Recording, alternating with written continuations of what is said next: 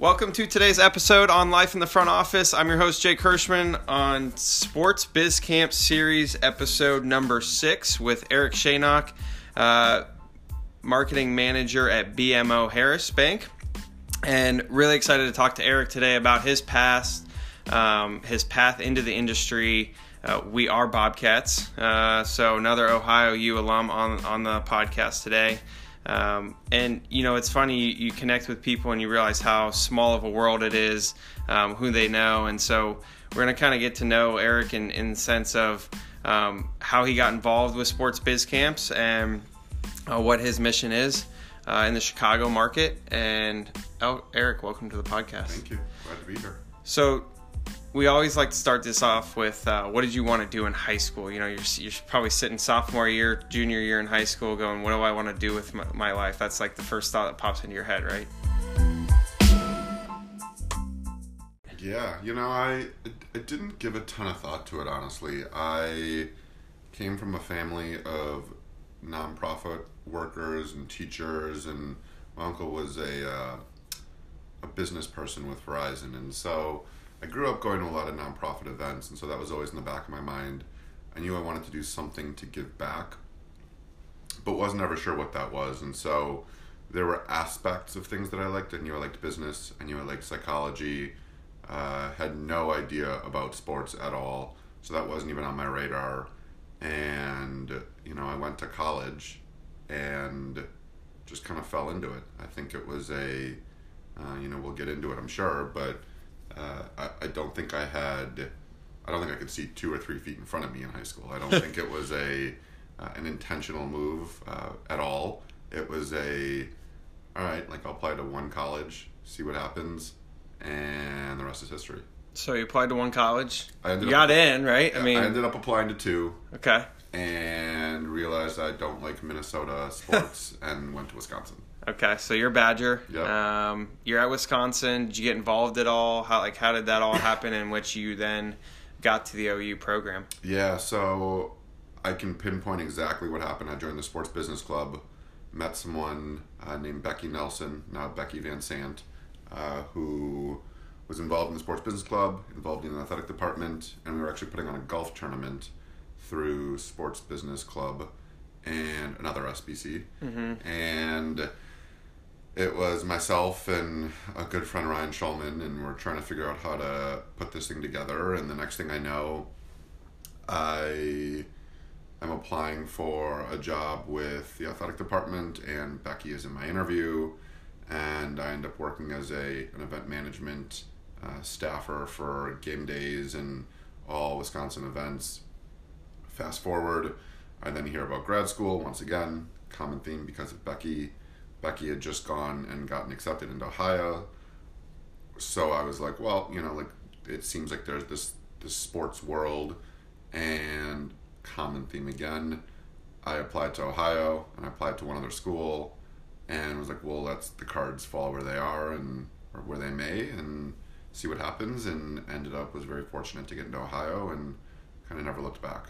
So you get to Athens, you're going through the program, and you're realizing, okay, this sports thing is real. You're connecting with people all over the country, and you're trying to understand then at that same point in time that you were trying to maybe figure it out in high school, like, what do I want to do, right? Yeah, I think the running joke that I have is I said I wanted to work in college athletics because that's the only thing I had experienced. I don't think I had much of a desire to work in college athletics at that point. Having said that, there are 2 moments that really stick out for me that I think have led me on the path that I'm on. The first is I went into Doc K's office, and I was like, it seems like there's this opportunity to combine sports and philanthropy. And he goes, he turns around, he rummages through his binders, and he pulls out one and says, Deb Seljeko, now Deb Kernovic, you need to go talk to her. She works for St. Jude Children's Research Hospital. And I'm like, I don't want to work for a hospital. Like, where did I say I want to work for a hospital? I don't like science. Once again, incredibly naive.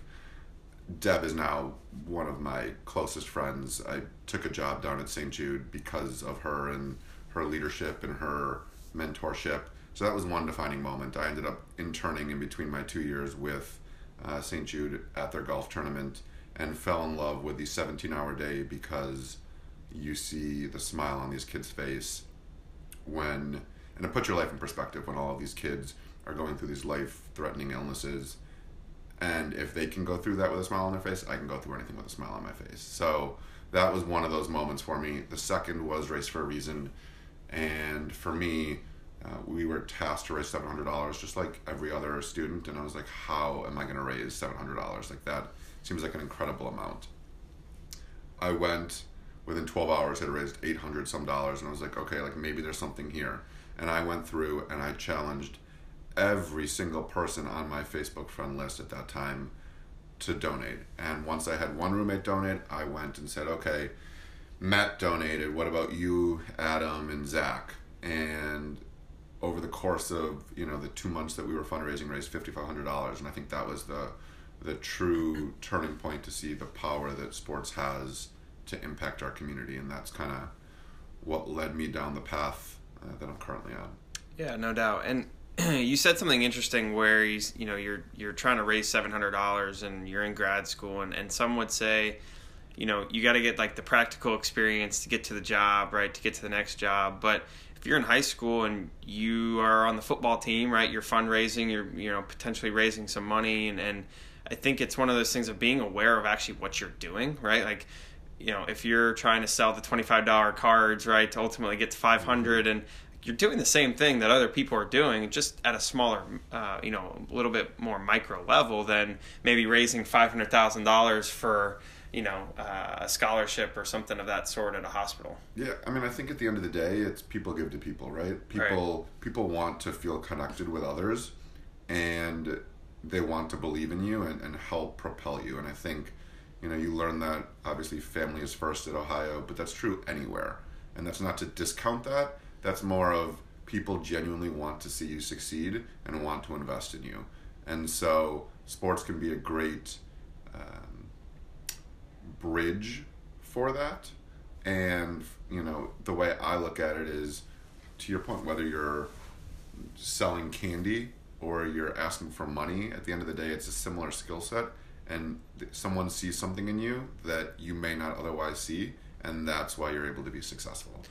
Well, and you talked about that skill set, right? And understanding that the opportunities do exist outside of the Yankees and the Red Sox and the major teams and wherever you grew up, right? So, you're working at a bank, but yet you're still working in, the arena of sports and brands and sponsorships because, you guys touch so many different things. So talk a little bit about the opportunities that exist in which you maybe wouldn't think so otherwise. Yeah, it's a good question. So I'm a believer of asking for something, because otherwise the answer is always going to be no. And I mean that in the sense that I've worked at an agency where my primary client was insurance. Never would have thought I would have worked in insurance. Worked at a hospital raising money through Fortune 500 companies. I've then worked on a telecom client from a creative lens.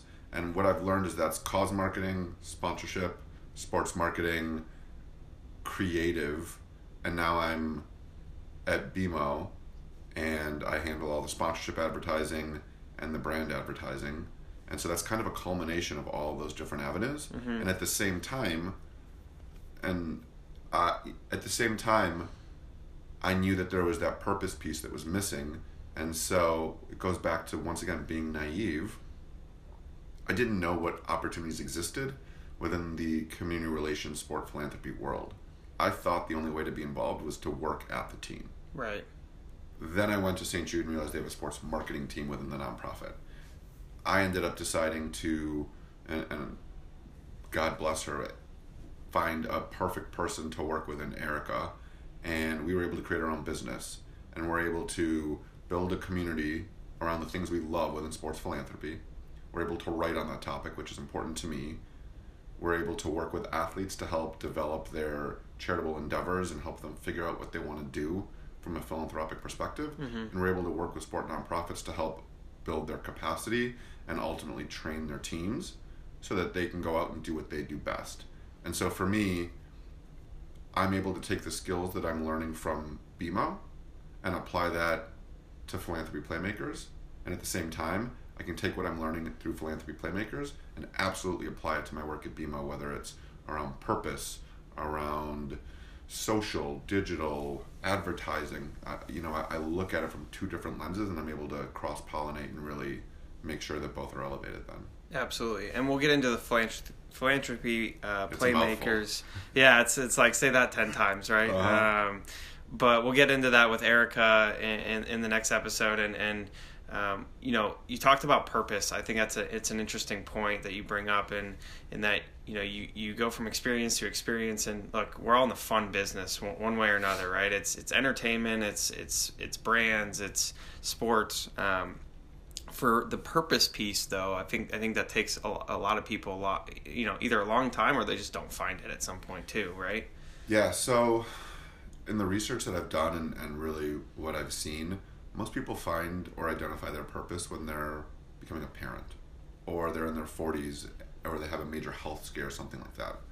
I was fortunate, once again, I guess going back to high school, Yeah. I saw that in family members, Mm-hmm. and I saw what was important, but I didn't figure it out, I think, until I went and worked at St. Jude, because I was able to see firsthand, guess what, if that was the closest I'll ever be to literally curing cancer, and anything else beyond that,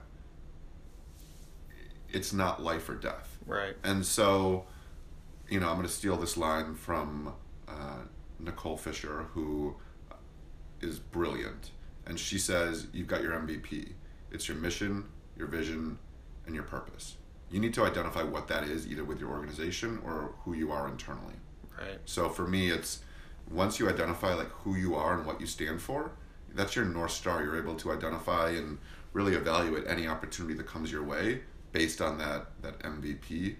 And to me, your purpose is what's not only it's what's going to guide you, but at the end of the day, it's like that's your legacy. And so if you want to be known as the sports guy, and that's fine with you, 100% wholeheartedly go after it. If you want to be known, if you want to make as much money as possible because that's important to you, you've identified your MVP. Right. If you want to have a legacy where you've built basketball courts all around the country to provide at-risk children the opportunity to sports, that can be your legacy. But at the end of the day, you just need to identify what that is within your own self so that you can fill up your tank every day doing the things that you love. Because I think people get lost in that. Obviously, to your point, sports is a sexy industry. People want to work in sports, and sometimes people become jaded to that, and so they need to identify what their MVP is, what their purpose is, and why they first fell in love with it. And maybe it's changed, and that's certainly okay. But at the end of the day, you just need to make sure that whatever your purpose is at that time, you're continuously following that, because that's what's going to make you happy. Yeah, no, that's great. And that's probably what led you a little bit to the mission of Sports Biz Camps, right? And getting involved, being a market lead, and helping put together the camp in Chicago this summer, right? Yeah, so once again, nothing seems to come, straight and narrow. And what I mean is, we interviewed Gerard Littlejohn 2.5 years ago on our website and our newsletter, and we talked about the Steve Smith Foundation. He then reached out and was like, hey, I'm involved with this organization called Sports Biz Camps. We interview Pat and Jeff. Mm-hmm. I immediately make the connection. Pat, another OU guy. Right. We publish the piece. Next thing I know, I ask Gerard, hey, what are you guys doing from a philanthropic perspective with Sports Biz Camps? It seems like there's this mission attached to it. So what are you guys going to do? End up getting to talking with them. Pat comes to visit and says, we want to launch a camp in Chicago. So once it fell into that backwards, certainly did not identify that as, this is like light bulb moment. Right. Of course, and I sit here and I openly say, I'm fortunate to have the opportunities that I have.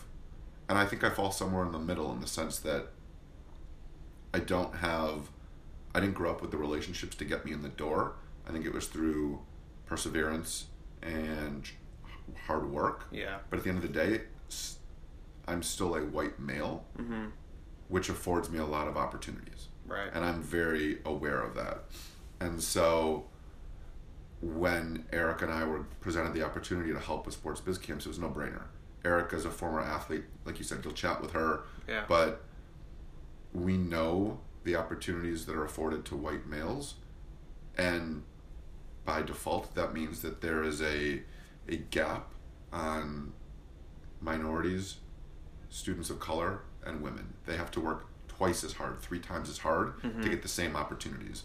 And so the ethos of who we are, we want to be helping those individuals. We want to help with that diverse pipeline. It's a no-brainer for us to help an organization like Sports Biz Camps, and it only furthers our commitment when you have people like Pat, Jeff, and Sam who are so committed to this and believe in the mission so wholeheartedly. Once again, it's you share it online and people just flock and ask, how can I help? Right. That means that there's a real need. And so I don't think we intentionally set out to help sports biz camps, but once we heard about it, we were all in. Yeah. Well, and going to your MVP point, it may eventually be helping 100 kids find their MVP, which 100%. I think would be pretty cool. Yeah, and at the end of the day, those high school kids, even if they trying to put myself in those shoes, you don't really know what you want to do. Yeah. But if that experience can help spark something, and we're able to help them by providing this camp at no cost for them, or we're able to provide experience where they're talking to industry professionals, that's something that I don't think I experienced until I was a junior in college. If I would have had the opportunity 4 or 5 years in advance, my life could look completely different. Right. It may end up being the same. Right. But I think I would have learned a lot of those soft skills that you need in sports at an earlier age. And so, to me, that's what it's all about, is continuing to expand the pipeline, mentor kids, and especially in Chicago where it's critically needed. It's something that I hope we do for a long time. No, it's awesome. Well, thanks for your time. Appreciate you being on the podcast. Thanks for having me. Absolutely.